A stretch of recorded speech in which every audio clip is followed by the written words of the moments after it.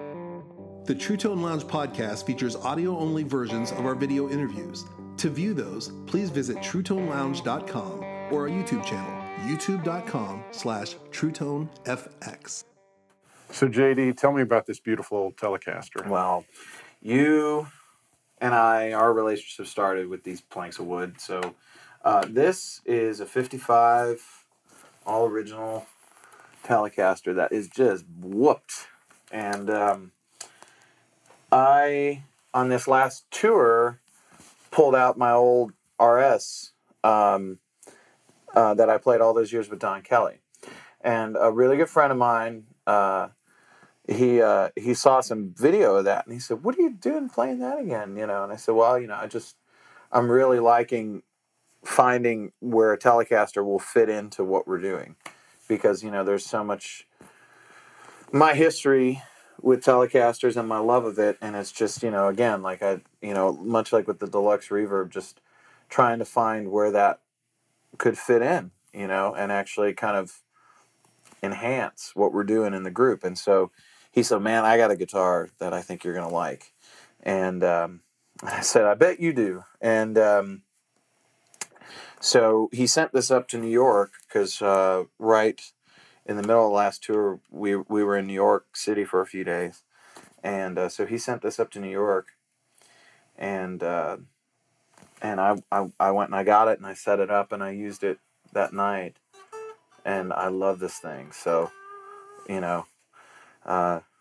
have since, we're going to have to work something out because this thing is great. And, this thing was so...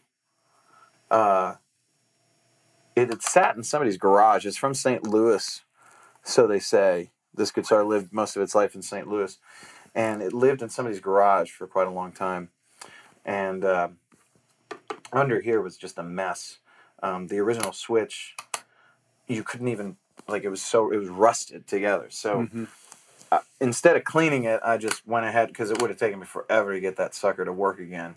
I just put a new switch in, and then I actually went and hung out with our good friend Tom Bukovac, and I was going to set it up a little bit more properly, where I was, wasn't at a sound check or something, set the pickup heights and so on, and we ended up doing the thing where you take the tone control off the neck pickup, which on old guitars like this, you did it to yours. Yeah. On old guitars like this, a lot of times, or old guitars like this, old Fenders, Telecasters, a lot of times the neck pickup will actually be hotter than the bridge pickup, which is not necessarily a good thing, because it can make this sound muddy. And if you back it away from those strings too much, it'll get really thin and it won't sound as good. So taking the tone control off it really helps a lot. And then also what's good about that is, the treble pickup. Vince Gill told me a long time ago how they can be new too, but on his old Tele he's played forever, how he always has the tone control just rolled off just a little bit. And on a good old one like this that's real stringy and woody sounding, it really does kind of just do it, So I just leave that down just a little bit, and then this is unaffected by that. And it's got a great neck, and I'm really having fun playing it. It's been really good. It's really kind of become a, an every night guitar. Yeah.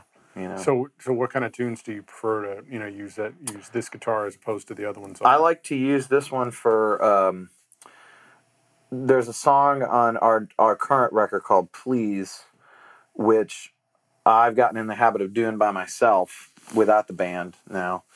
And I use this on that, because then in the middle of that song, it's kind of like a soul tune. And then in the middle, I'll just play solo guitar without accompaniment. And I'll kind of, every night it's different, but it kind of explore that kind of somewhat of the chicken picking kind of stuff. But it's just wherever I end up going that particular night. And it's just, this really works well for that. There's another song from our current record. It's an old Elmore James song called Stranger's Blues that I like using this on. Initially, I was playing it in standard tuning like it's on the record, and then, but I wasn't feeling comfortable with it, and it wasn't doing.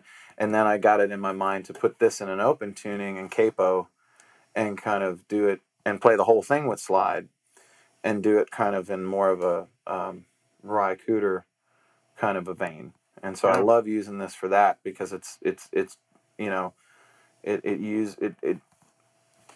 you know, because I just, you know, you and I both could talk about Ry Cooder all day long, but it's like that's something that, you know, up to this point, especially with slide guitar, I've really kind of plowed a furrow that, you know, with Duane Allman and stuff is a huge influence. But at this particular moment, I'm being much more drawn to tunings and cleaner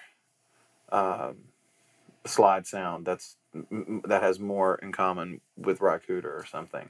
Yeah. Just because that's something, again, like where my taste is kind of going in a certain direction. So I use it for that. And then there's a ballad from the record called I'll Always Be Around, that this playing a slow ballad, it's just got this beautiful thing. You know, it's just really nice. And, you know, I mean, you know, obviously Steve Cropper being one of the earliest influences on me, it's been really nice to use this on that.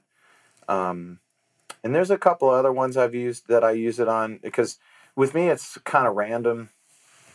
We don't write set lists, and we usually have somewhat of an idea of what we're going to do each night, but it's never the same, really. So, you know, one night I might play this for half the show, and the next night I might only play it for 2 songs or something, depending upon what songs we're doing. Or if I'm just really comfortable on the 335 or something like that. Like I also, like, sometimes I just kind of get like a race car driver. I'm just kind of in the zone and just don't bother me. Why switch? Yeah. But then the other thing we were just talking about is we don't really play a lot of covers in our band. But we started doing some Dylan covers, like as an encore. And so we've been doing Maggie's Farm a bit.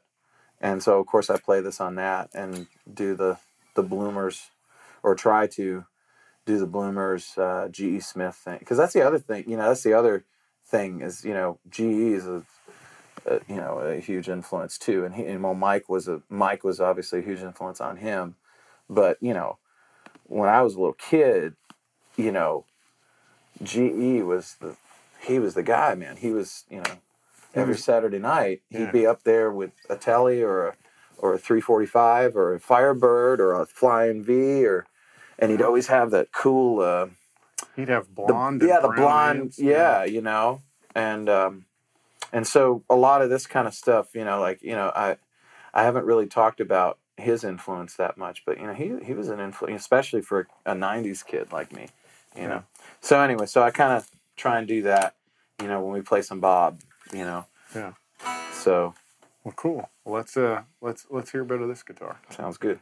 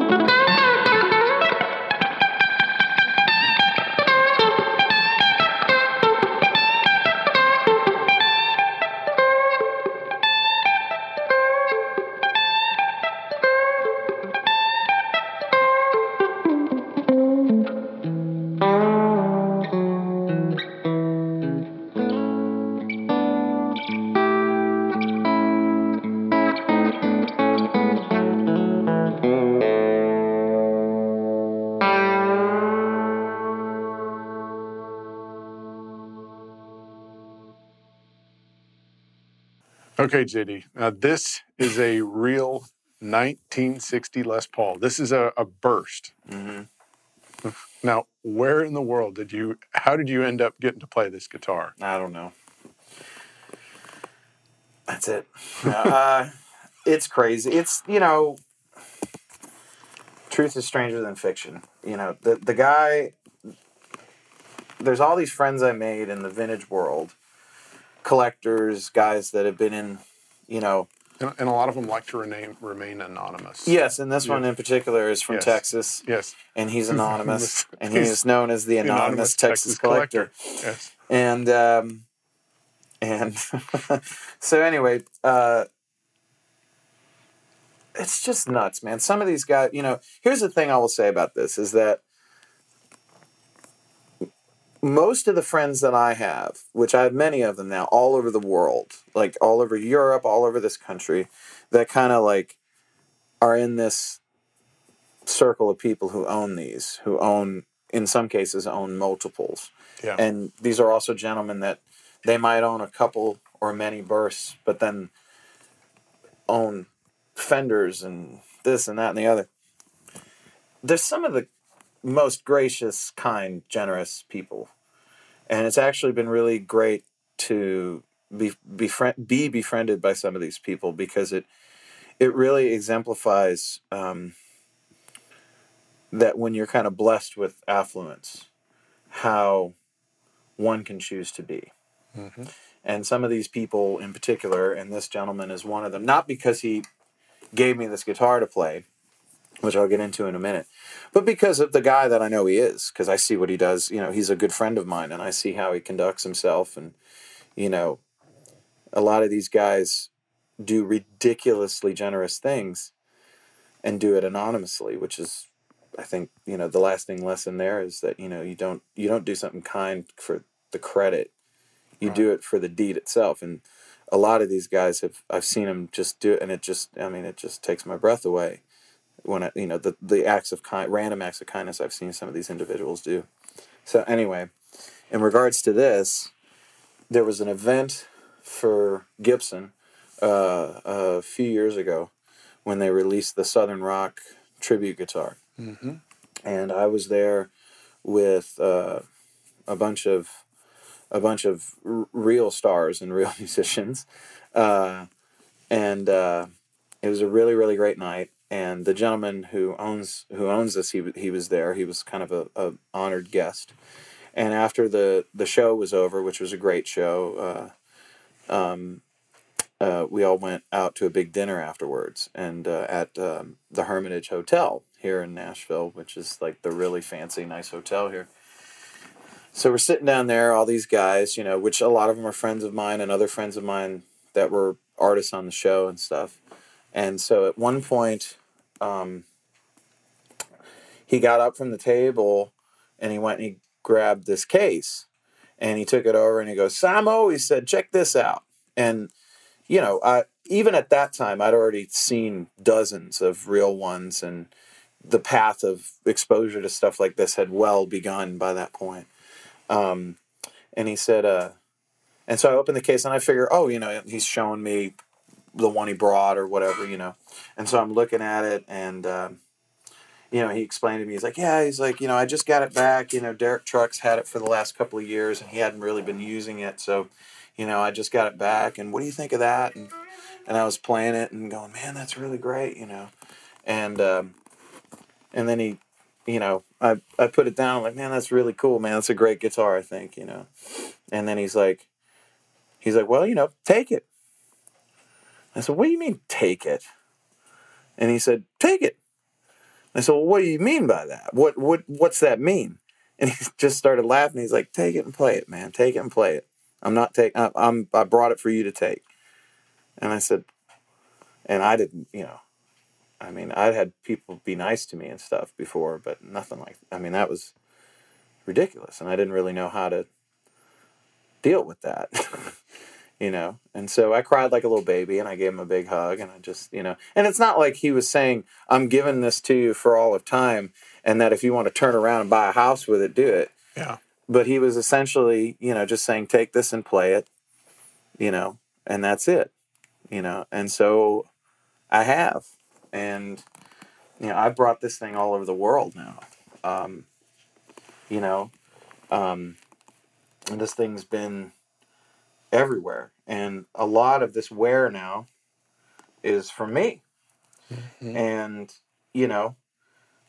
I've always gone to him and said, if you want it back, like I don't consider this my guitar at all, but he's been incredibly gracious, and it's been the joy of my life getting to not only have access to something like this, but to form a connection with it and make music with it. And more importantly, the greatest gift he's given me in this guitar really is being able to let other people experience it. Because,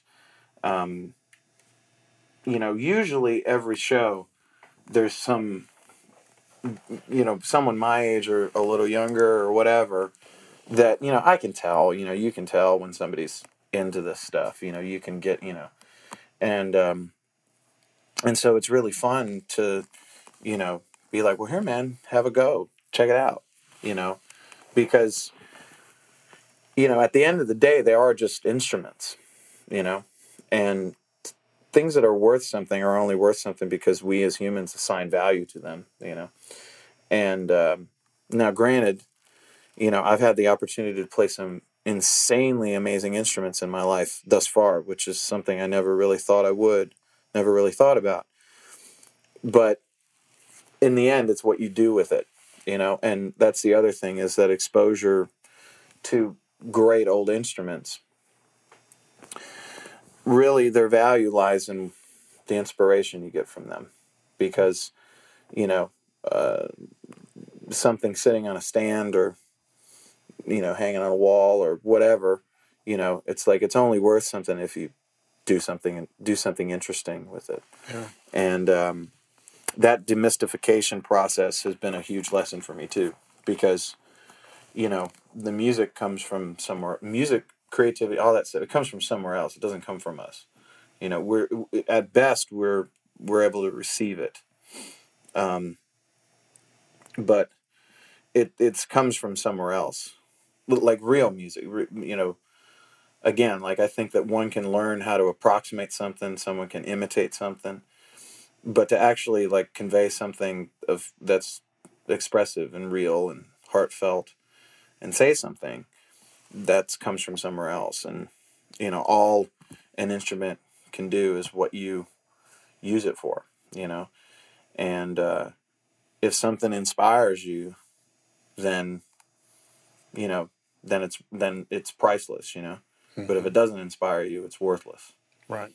And so that, and it can be an old Les Paul, it could be anything, but it's the inspiration you draw from it in the end, And it just so happens that I think one of the things with older guitars is, they have stories, they have stories, and new instruments can have stories if you use them enough to give them a story. Mm-hmm. But it's like, if, like, that's one of the things that I don't have I don't really understand the concept of, like, if you have a rack of new guitars and you're playing a different one every song or something, and they're all new guitars, it's like, to me, it's like you have to connect with it, you have to connect with the thing you're using, to give it a story, or to cull from its story initially. So I don't know. I mean, I can go on and on about this, but it's like, good old instruments that, especially like, in this case, it's like this thing came from love and generosity and graciousness and all this stuff that I felt very unworthy of and still do. And it's like, so it's like the story of this thing is just positive, that and every time I pick it up or something, it's crazy to me. So it's an amazing thing. Candy is her name. Great name for her. Yeah. Red. Yeah, Red. And that one, the Telecaster don't have a name. I don't really name guitars. Other people do.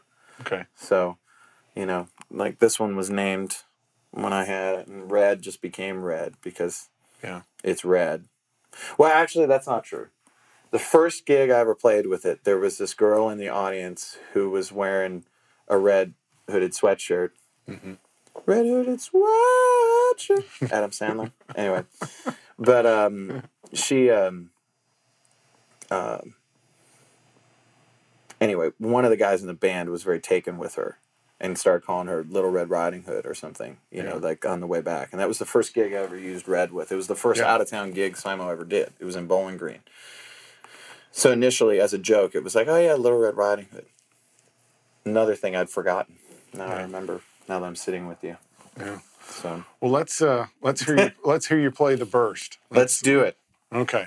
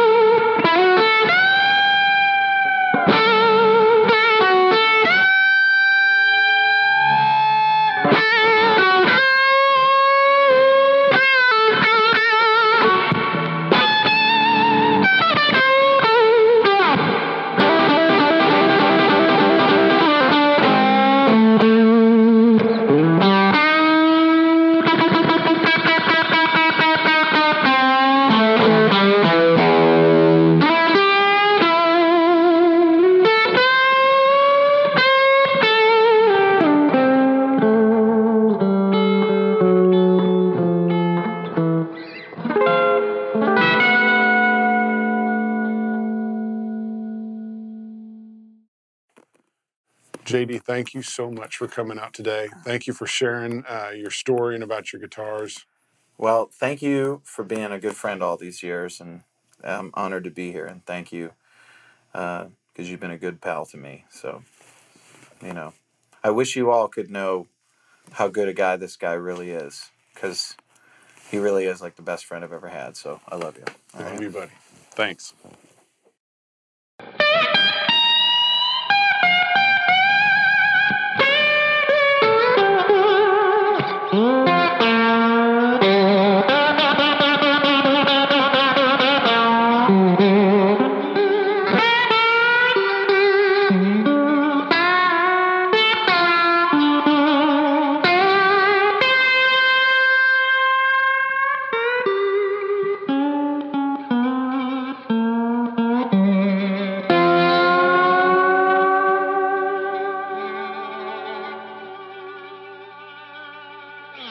This has been an audio presentation by TrueTone, TrueTone.com.